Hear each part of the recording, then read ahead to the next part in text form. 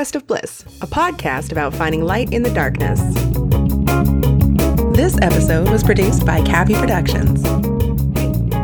If you're like me and you hate the grind of finding new bands but love when you find them, I have a recommendation for you. After Dark is sponsoring today's show, and they are fantastic. So if you're anything like me, go check them out. Check out Colors is probably the first one I'll recommend.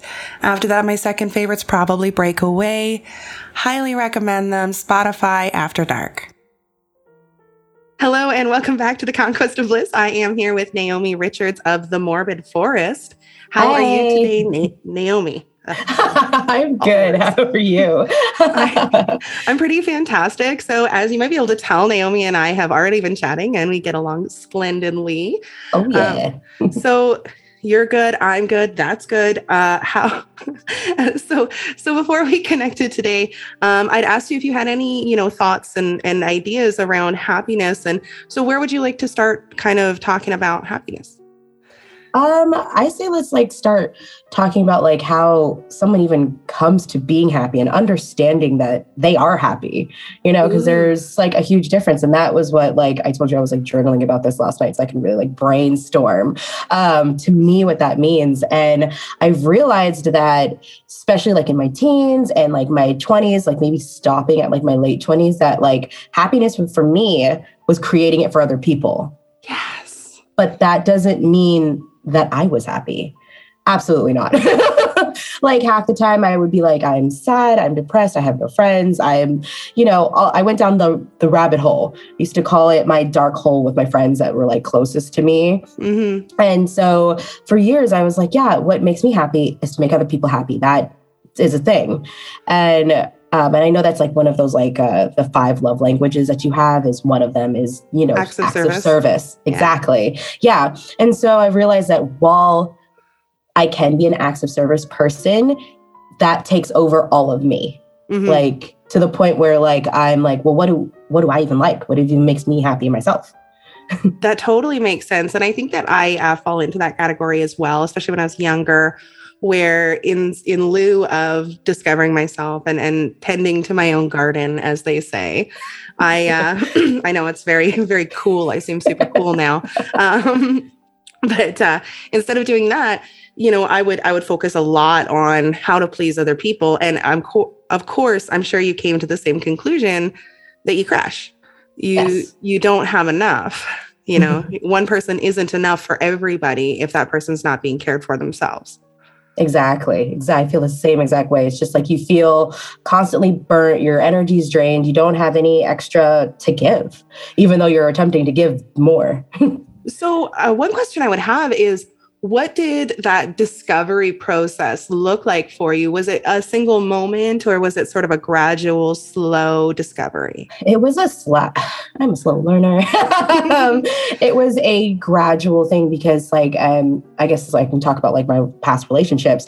I definitely gratified that other person, and put themselves before myself. And I had to learn and start to recognize, okay, your type is not a healthy type. And you are looking to feel that extra spot where someone is going to make you feel overly loved and overly everything. And you therefore are doing that for them instead of them doing it for you. Mm-hmm. So yeah, it was a slow learning process of going through those individuals. And while they helped me learn, they weren't the best thing for me. Yeah, I know it's so cheesy, but I always try to make myself feel better by saying if it's not a blessing, it's a lesson. And I think of it as a life hack where it's if I'm miserable, that's a good thing. If I'm happy, that's a good thing. Which I know is probably not an easy thing to adopt for everyone, but it works for me. So that's what matters. But so about that process, where did you start when you realized, oh shoot, I'm not taking care of myself? How did you start to I think one of the things that a lot of people struggle with, including myself, is knowing what's wholesome for me, what's healing for me, what kind of self-care I need, because it's usually not just expensive beauty products. So yeah. Sort of how did you start to unpack what those needs were and how to meet them? it was a friend of mine who is a very good friend of mine now. I worked with her, and she was a student at like the time that when I was at my job. And I was in between relationships. I had just broken up like with like one of the really, really bad relationships that I had. Mm-hmm. And she was like, hey, a bunch of friends of mine are going to this music festival. You should totally come with us. And I'm like, I have no money. I'm broke. Like, I officially broke. This relationship has killed me. I am like living, barely living as it is. I can afford that. And she was like, no, just come with me. It'll be super easy. We're all sharing a space. It's like not that bad. And I was like, okay. And it's a giant music festival that happens in Las Vegas. I don't know if a lot of your readers or listeners would know about this, but it's EDC. Is it Burning Man? Oh, no, well, not Burning Man. She did invite me to that. It's EDC, the Electronic Dance Daisy Carnival. Okay. Yeah, so it's this like 3-day festival. It's all EDM, not always all EDM, but for the most part, it's got the lights, art installations. It's a world. It's literally a very large universe. I got you. Yeah. And on a whim, I was like, I'm going to spend the $300 and some change on this, and I'm just going to do it. I'm going to do it because I need to do something. And I hadn't like been away. I hadn't been like on a trip in a long time and like all of this stuff. I'm like, I want to get out of my city. Yeah. And treat yourself. And treat myself. And it was like the best experience that I had. I still go to a lot of festivals now because of that singular festival. And so went, and like we all shared space. I like worried about spending money, but everybody in the group that I was with was like not my friends. I only knew the one person, but they were kind, they were accommodating, they understood, and I barely spent anything, which was fantastic. So that was the one big thing that I had to like, I got to take out of like, I don't have to spend that much money, so I'm happier. But then on top of that, going to this like place, this little, being in a different world basically for 3 days, basically made me feel like a freer person, Yeah. And I feel like I've now gravitated to what sets your soul free. That's what makes you happy. And so that's kind of like the embodiment I'm doing now. I love that. I love everything about that story. And I've been to some music festivals myself, and I find like, even if you're not indulging in the less legal sides of things, which I mean, I definitely did, let's be real. But even if you're not, you're absolutely right when you say that it like transports you to a different world, and like beyond even just the lights and the music, the social expectations are entirely different. And you get to sort of sample this world where humans are the priority instead of this, money or power or whatever, all these things that the society that we spend most of our time in faces are just non-issues. And being able to experience that, I can see how that would really feel freeing. And I think one of the big things and that it did for me, and I wonder if it did the same for you, is it really gave me hope. It gave me a vision of how things can be. Yes. Definitely. It obviously, that friend that I mentioned, her name's Danielle. We are literally best of friends. Like, she currently doesn't live in my same city, but we always make a point to commit to each other, to make time for one another, to see each other if we're around in the same area. And it's given me some of the best friends I have in my life right now, currently. And I'm always like kind of like grateful for that, like a little bit. Oh, I think that's wonderful. But yeah, I know you're right. Like, for the indulgent side, which I definitely, dabbled in myself, but not every festival I go to, I do indulge. And I made sure to test that. Like, am I happy just because the extra things are making me happy, And I went to a couple festivals and completely sober. And yes, it was the atmosphere, it was the people, it was that still freeing feeling that I was getting, that I can totally be myself. These people accept me for being myself. I am in the happiest bubble I could be in. Yeah. And that's been my experience as well, because I've also, I guess it wasn't a music festival, but a rave, which is basically a mini EDM music festival. Yeah, been in many of those. and I was visiting one and stayed sober and found that like, it's just, it's electric, you know, Yes. you don't feel more alive than you do. And I mean, when you think about how music works and how the chemicals in our brain work, it makes sense that like, you know, music in and of itself is basically a drug, right? Our bodies tune into the music, our hearts beat at the same time as the beat of the music, stuff like that. But like I said, for me, what's been so interesting in those scenarios is that for whatever reason, it's the only, and I mean, I'm sure that there are other ways to do it, but it's the only situation that I've experienced where it's just like, it's completely understood that the traditional values are just not there. It's just a different value system altogether. Exactly. Yeah, I definitely feel that way. And I also feel like it opened up my own avenues for different things. Like I'm an extremely creative person. Like you already know that, you know, I write. And so that's like one of my creative outlets. And I didn't know that like I needed to branch out to these more outlandish, like, outlets of mine. So like through having like gone to a lot of festivals, I like see everybody's outfits. I'm like, I can make that. I could totally do that. Somehow I found the confidence and too much time at Michael's. Oh, I relate to that so hard. And, you know, a bunch of tool later, I have like been creating outfits or creating them for my friends and like loving that aspect of being able to show myself on my work or like, you know, making hats and making other pieces of art and stuff like that. So it's been like, not just a music thing, it's been a opening to different avenues type of thing. So I have a question and it may not be a direct answer, but I'm curious. It sounds like it opened up your world a lot. Do you think that it bred more curiosity or more bravery? Like the ability to pursue your art really, really requires both of those, but one can be heavier than the other. And I'm wondering, like, you know, were you now able to approach your art with like a curiosity of what the result would be? Or was it more about bravery and knowing the result could be iffy, but doing it anyways? Does that make sense? I didn't know. That totally makes sense. I think, honestly, my answer is I think it was bravery because especially when it came to my writing, I was scared for people to read it.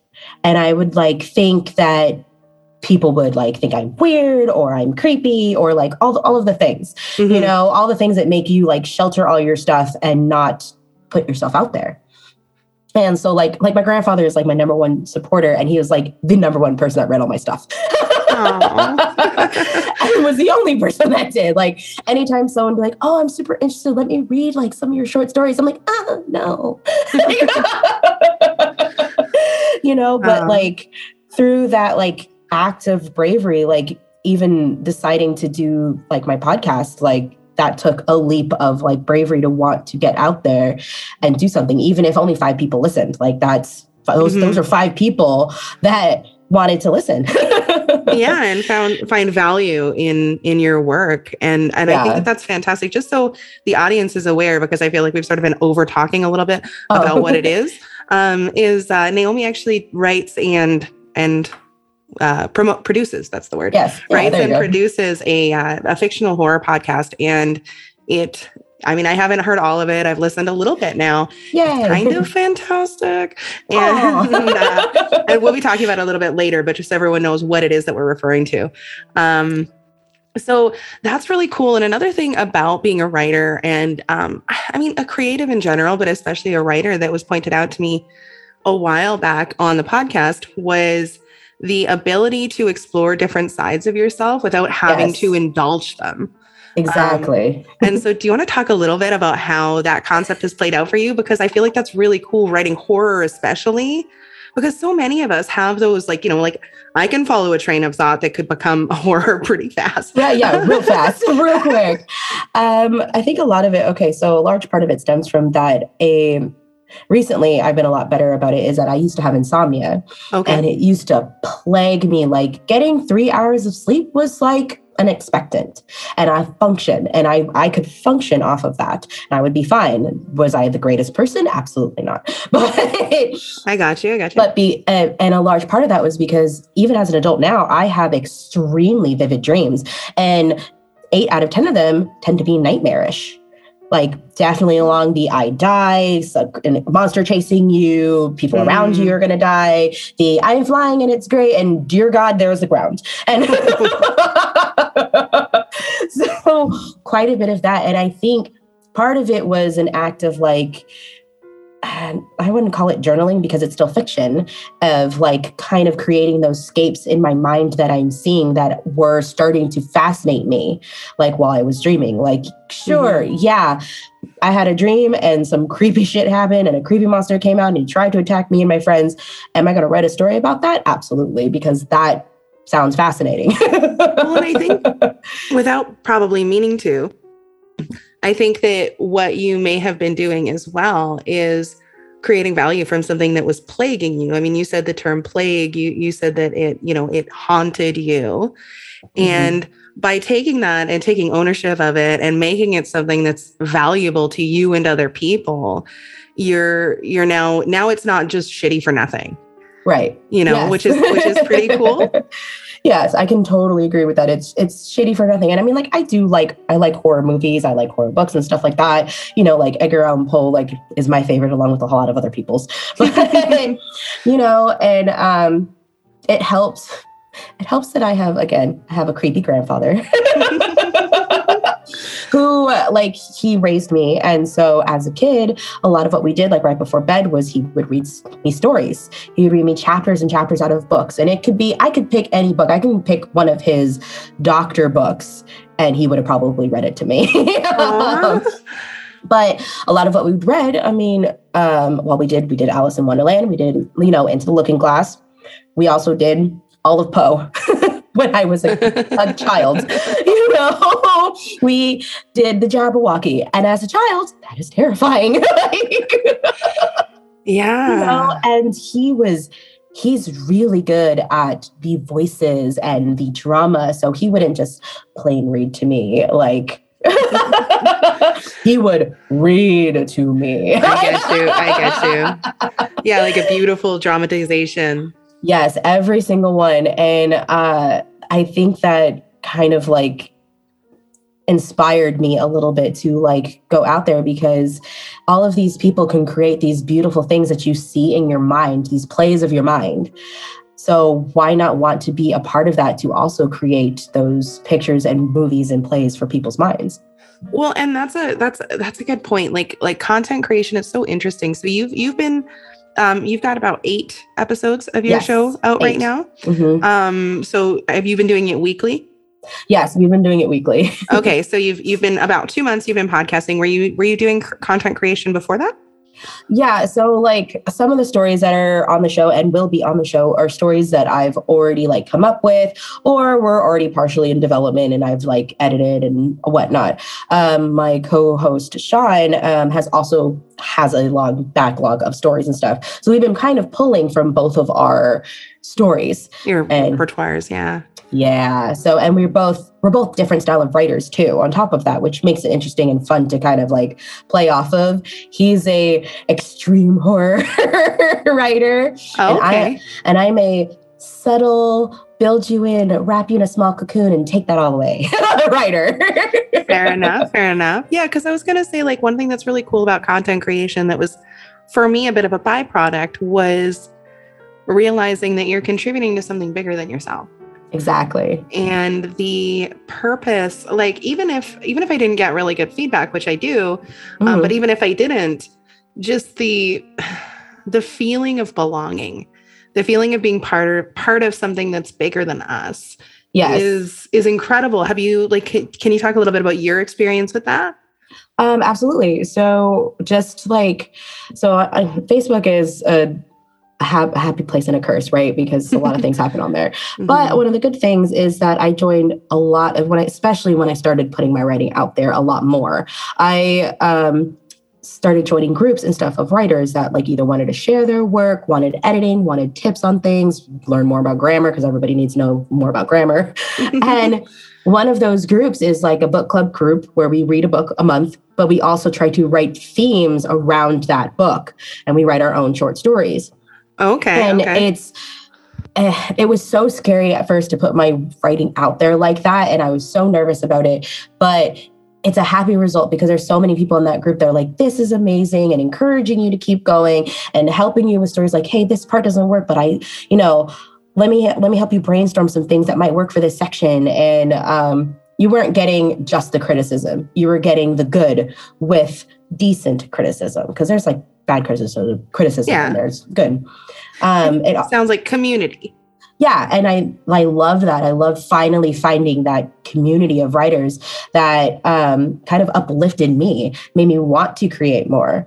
And actually, one of the writers in there invited me to write a short story for a book, for like a horror anthology that he did. And we all surrounded it with quarantine stories because it was coronavirus. Gotcha. Didn't necessarily have to be about Corona, but it could be the theme was that type of quarantine-y world. And so that was like my first like book publication, was I got to be in that. And the excitement and the happiness, it was just like, I need to do this more. I need to find more avenues for this, because obviously people like what I do. So I need to get them more what I like. Yeah, that's fantastic. And like I said, like you said, it's very validating. Yes. You know, it's like, oh shit, I'm actually a part of something. And like, I think one of the things that a lot of creatives go through is, you know, whether it's writing or physical arts or whatever, is the narrative, strangely enough, is that it's never going to be successful and it's never worth your time. Exactly. And that's, for me, was a huge process, like a challenging process to get through. I found, like, did you find, I guess is what I'm going to ask, because this is asking questions to you and not just talking about myself. Okay. But did you find that was easier because you have creatives and supportive mental health minded people in your family and life? Or did you find that was still challenging for you because society still says that it doesn't really have value? Well, that's a difficult one, because I feel like it would be like a little bit of both, because like, you know, society wants you to just automatically be happy, automatically, like the things that life gives you, you should be happy with. And that is that, you know, but having the support from like my family and everything, it's like you said, it's validating. It makes you want to open yourself more and be more and do more. Like, if writing for me, I don't know if it would be for like a lot of other people, but it's very cathartic, you know, and that's why a lot of like, especially, you know, when you go to see a therapist, 9 out of 10, they're going to tell you need to get a journal. You need to start journaling once a day. Or people who are very successful say they wake up every morning and they do 10 minutes of journaling in the day, or 10 minutes at night to reflect on their life, their day, all of those things. It's because it's cathartic. It's a way to like get it out, and without having to sometimes feel like you're being judged by somebody else if you don't want to tell somebody else about it. Where it's okay. I mean, I find another thing that's really helpful for me in journaling is that, like, I try really hard to be nonpartisan as often as I can and as mindful as I can. But journaling allows me to be guilt-free, biased as hell. And so I can be like, you know, like I can know in my heart of hearts that, you know, so-and-so isn't a piece of shit who's trying to hurt me. But in my journal, I'll be damned if that's not what they are, you know? And then I can get through it and move on. You know, because sometimes, like, you know, like a lot of people are like, I'm just honest. And it's like, well, you can be honest and be kind at the same time. Yeah. And, you know, but sometimes you just want to say what you're feeling, even if you know that it's wrong. And you can do that risk-free by putting it in a journal. Exactly. And what's really interesting about what you were saying about finding writing in a creative sense cathartic is, I'm actually reading this book. I'm going to try and remember what it's called. I think it's called Burnout: The Secret to Unlocking the Stress Cycle. I'm very impressed with myself. And it talks a lot about the stress cycle and how there are multiple ways to quote unquote end the stress cycle separate from the stressor. So the stressor can be like, you know, you're fighting with your partner, right? And then you resolve it with your partner and the stressor has disappeared, but the stress is still there. Your body is still stressed. And there's a handful of ways that you can work through that stress cycle. So like basically signal to your body that you're now safe and okay. One of them is exercise. And that's probably the best one, especially like boxing and like punching. Yeah, things. It gets those endorphins going, you know? Well, and it also tells your body that, hey, that stressor's over now. And then there's certain types of affection and stuff. But my point, skipping all of that, is that one of them is creativity. Because basically you rarely have cause to engage creativity when you're in danger. So if you're engaging your creativity, you are very likely safe. Right. Right. So I just thought that was really interesting because that might play into why creativity helps you to unwind and relax. Probably. It probably helps release my own personal endorphins and my serotonin, and it gets me flowing. So, small biology words, but but those are those important things. Like once your serotonin is flowing and you're getting that like uplifting feeling, of course you're going to start feeling happy. And like anything that gives you that, metabolic release is, going to provide you a little bit of happiness, a little bit of relief in your life. Yeah. And so I just think that it's really cool to me how this psychology stuff plays so deeply into the, psychopharmacology. Is that what it's fucking called? And physiology, right? Yes. Like our nervous system, like we literally switch to the sympathetic nervous system for fight or flight and we get all tense and stuff. And then something that is technically psychological, like switching to a different mode of our brain, can signal to our physical brain or physical body that it's okay to relax. Exactly. I just think that's the neatest thing. Do I know more about it? Absolutely not. But is it fun? Yes. Yeah. And I get nerdy sometimes. So it's fine. Oh, it's fine. We all love a good nerd. But yeah. And so do you want to talk a little bit more about your experience? Because like, it sounds like to me like that you have a support system that's different than the average support system because you have, right in your life, you have access to people who are knowledgeable and educated about these things. Yeah. So like I mentioned, my grandfather, amazing human. He was a cardiologist, retired now, in the US, I call it the Great East Coast Migration because you go from New Jersey down to Florida. So he migrated down to Florida. So he couldn't wear socks. That was the goal. I don't know why. That's what makes him happy. No socks. I relate to your grandfather. But he had been unlucky in love a few times, and not in the sense of finding divorce or anything, but he had been widowed twice, unfortunately. And one of them was my biological grandmother, who I never got to meet, but apparently I look a lot alike, which is great. And one was my mom's stepmom, Tina, who was literally this fiery Sicilian woman. So unfortunately, they both passed away. But one of my grandparents now, because the woman he's married to, Diane, I call her my grandmother because that is how I feel. She is like, blood doesn't mean anything to me. This woman is family beyond family. Fair. And so their love story, and the way that she likes to put it, is that I brought them together. Oh, can you share? Yeah. So when my grandfather was still married to Tina, and she died of cancer, so she was going through chemo, stuff like that. They enrolled me into ballet class, which is another passion pit of mine, is dance. And she was the studio owner and dance teacher of mine. Okay. Wow. Yes. So, no funny business there, anything like that. No, love affair. But the after period of when, Tina passed away, and I was still going to the dance studio and stuff. And there were a lot of, grandpa couldn't prioritize everything, and I would get late pickups. Got you. And everyone in this small Jersey town knew that he was the widowed doctor. So her mother was like, you need to go and date him. Basically. So her mom set them up on a date, but he brought me.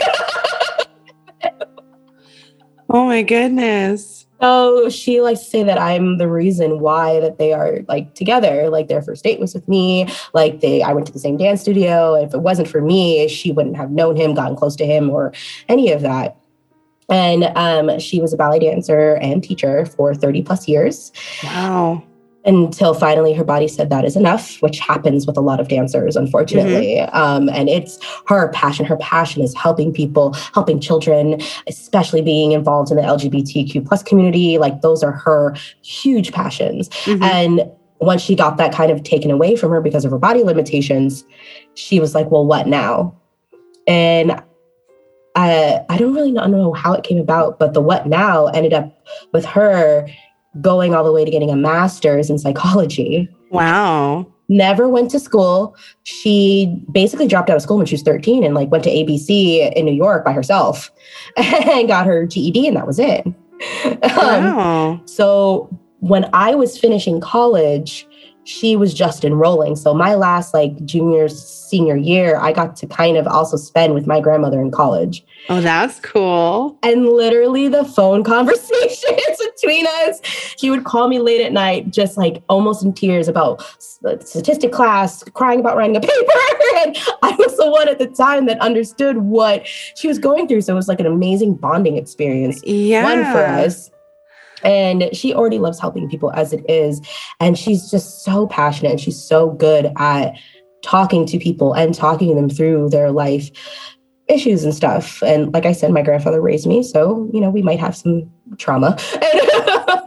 And she was very good about helping me through that trauma without being my therapist, because obviously you can't be conflict of interest. Yeah. But I don't know what switch she has in her that she can shut off the client base and turn it on to be Naomi's grandmother and talk her through things, but still maybe pulling a few things that she's learned, but talking to me about those things that she learned, you know, to help me with my stuff. So like all of my terrible breakups, like she was there. She was getting, you know, 3 a.m. at her time phone calls of me crying, trying to figure out life. And her, you know, giving me breathing techniques, us kind of talking about it, asking me if I've written a poem about it lately or journaled, or if I've gone back to dance or all of those things. So she's a good driving force, and that's why I always suggest to people, if you're feeling down, go see a therapist. Go find a good one, because if you have your first 2 meetings with one and it's not a good fit, they won't take offense to it. Find yourself a good therapist if you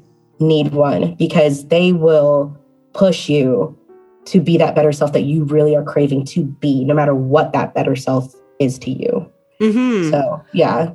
Yeah. And I mean, I'm a big believer in therapy when it's available as well. Yeah. And I would even add that, like, you know, if a therapist does by chance, because you might know someone whose therapist got upset that they left, that is an indication that there's an issue going on with the therapist, not that the person did anything wrong. So I just want to add that, you know, but yeah, and it sounds like she was really good at educating you about how this stuff works and giving you tangible tools to work through different issues. So you mentioned breathing techniques and you mentioned indulging in your creative hobbies. What are some other tools that she gave you that you found to be very effective in helping manage your wellness?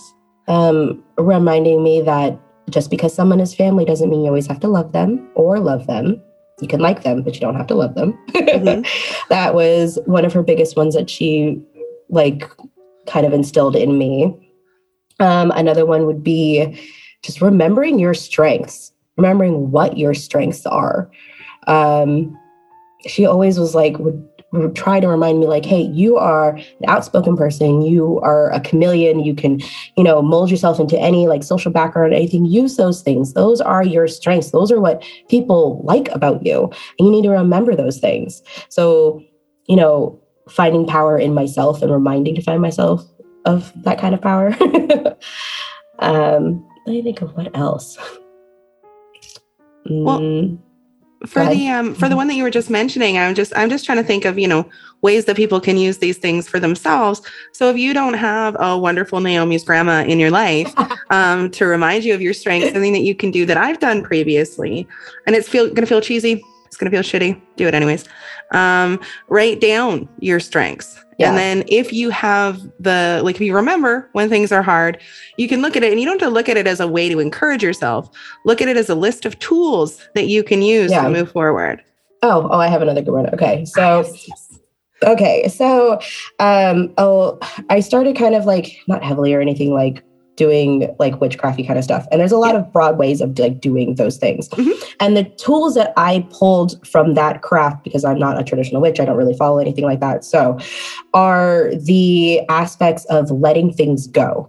Yeah. And whatnot, and writing down your goals and accomplishments and all of those things. So especially following like what I would do, like I would follow the moon cycle, right? Mm-hmm. So specifically full moon, new moon, those are the times that I am planning to do new things. I am letting certain things go. And I would even like have my friends and like my boyfriend join in, and we would do like a fire pit. We'd write all of our things down, all the things, especially like things that you want to let go, things that you are doing that are harming you, that you don't want to go along with. We'd write them down and throw them in the fire pit. Fair. That is like the number one thing that I love doing, and it helps. Doing things like, love to collect crystals. Girls love shiny things. But all of those tools, they mean something, even if it's like silly to think that a rock is going to give you money and energy. But I like my desk at work. I've lined my desk with all my rocks to give me my like NIST for the day, to give me like, I'm going to get that promotion when I want to get that promotion, to give me the strength and energy to keep going for my day. So putting my energy into something and basically having it bounce back onto me. Mm-hmm. Well, and like, that's really beautiful to me. And I will say that I think it's really interesting about the idea of whether it's mysticism, magic, witchcraft, any of those things. Mm-hmm. That's really interesting to me is that I think that even, like, I don't talk much about my own personal beliefs and stuff on the show, but regardless, I think that if you zoom out a little bit, a lot of that stuff is a lot less mystical than we think, right? Yes, having a visual reminder, like regardless I actually truly believe that crystals do have the ability to hold and harness energy. Like we can look at quartz crystal is used in watches to focus energy. Like we know they have those physical properties, but even if it were not something that does have physical properties like that, like a toy, having a visual reminder of a concept is a known way to bring things into your life, because we look at filters, and the filters that we look at the world through, well, those are based on very complicated things that I don't fully understand. But what I do know is like frequency illusion exists. And that is you buy a red car and suddenly you see red cars everywhere. Yes. Right. So we do know ways to sort of tweak those filters.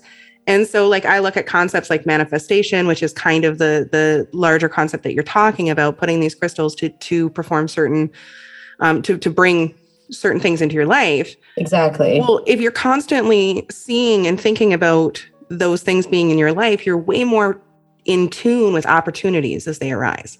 Yeah. So even the mystical side of it aside, that's a very powerful and simple tool to use. Yeah. Anybody can use it. You don't need to be a witch. You don't need to be a warlock.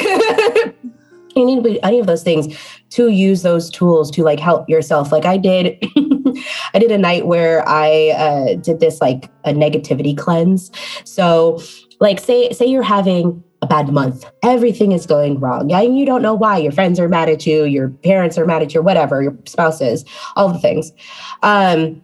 And so what I did is I cracked an egg into like a cup of water, right? Mm-hmm. But what you do before that is you rub it on your body and you think about all the negativity, and you think about all your negativity, put it in the egg and push it in there, correct? Yeah. And then you let it sit, you crack it, and then you like see how it forms. And there's more that you can read into it and whatnot, but there's different things that you would see, quote unquote, in the egg. And those would be all the negative things that are inflecting in your life. Yeah. And so for me, that was like super kind of cathartic to like do that, to like get rid of the negativity or see any incoming negativity and understand it towards me. and the best act is you flush it away after. Yeah, well, you literally like push it all out of your life. You're like, okay. And the next day you wake up and you're like, nothing's bothering me anymore. Yeah. And I think that that's so beautiful. Like I really do. The ritual of it and the symbolism and just taking acts, doing acts that solidify things for you. But anyways, before we move on to our super, super fun game, I was hoping that you could tell me where people can find you and tell us a little bit more about your podcast. Okay, sure. So our podcast is called The Morbid Forest, and we have a lovely Ranger Harper who takes you down very dark and dangerous pathways through our haunted forest. So we don't want you to go down the wrong path. And yeah, it's all horror anthology. So every story is a little bit different. All short stories, anywhere between 15 to 30 minutes long, getting longer every day. And you can follow me on Instagram. I'm just Jersey Nay 3 on Instagram. You can follow the podcast at The Morbid Forest on Instagram. I always tell people to send us love notes through Gmail, which is themorbidforest@gmail.com. And Perfect. We just started a Patreon. I haven't done anything with it. I literally just did it the other night. I'm like, now what? You don't know what to do with it. But we do have a Patreon, and it's just Patreon/The Morbid Forest. At some point, I will put bonus content and stuff out there for people who do decide that they want to support us. So, yeah. That's fantastic. And I definitely recommend that everybody go check it out, especially some upcoming episodes for no reason at all. I'm not going to tell you why. No reason at all. I highly recommend that you check it out. And so, yeah, before we say goodbye, are you into playing a game, Naomi? Let's do it. All right. Okay, so we are going to be guessing 1930s slang. This is from grammar.yourdictionary.com. So don't blame me if it's wrong. So we're going to start with, what is a canary? A canary. So maybe, I wonder if you would use it the same term as a stool pigeon. So either someone that keeps secrets or spills them to people. Oh, no, I've never heard that term before, but it's... like a gangster term, that stool pigeon. I've never heard that, but I'm the least gangster person on the planet. It means a female singer. As a comic book nerd, I am now disappointed in myself. I should have thought of that. That's fair. I honestly, I would never get almost any of the ones that I do. I'm so glad that I'm the one who asks the questions. What is dog soup? Dog soup. Is it a slobbery bowl of something? It's a glass of water because it's used to refer. Gosh, Kara. It's used to refer to people who can't afford to drink anything else. Oh, that's good. I'm gonna use that. Nice. I'm gonna use that next time. Oh my god, dog soup. Why are you drinking Want that me dog a glass soup? of dog soup. Oh my god, I'm totally gonna use that. Yes. Okay. What's a dick? Well, anatomical or otherwise. In 1930s. I would think, okay, if he's a dick, then maybe either a debonair type of guy or a suave type of individual. Well, I would say that he is those things, but it's because he's a detective. Damn it. All right. So we're going to do two more. This one I'm surprisingly excited about. What's a Chicago typewriter? A Chicago typewriter. I have a weird accent. It's all over the place. Oh, no, it's fine. I think I like to do weird accents. Okay. Chicago typewriter. I'm trying to think of the time. Is it an express press or something? Or someone that writes really quickly? It's a Thompson machine gun.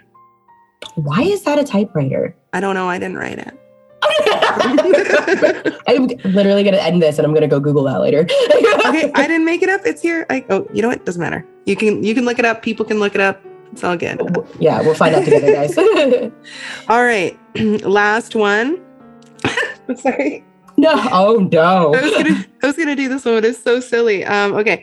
Let's say a cement mixer. A cement mixer. Again, I always think of food because I'm all is it just gruely type of food? Or you can think of it as a voluptuous woman.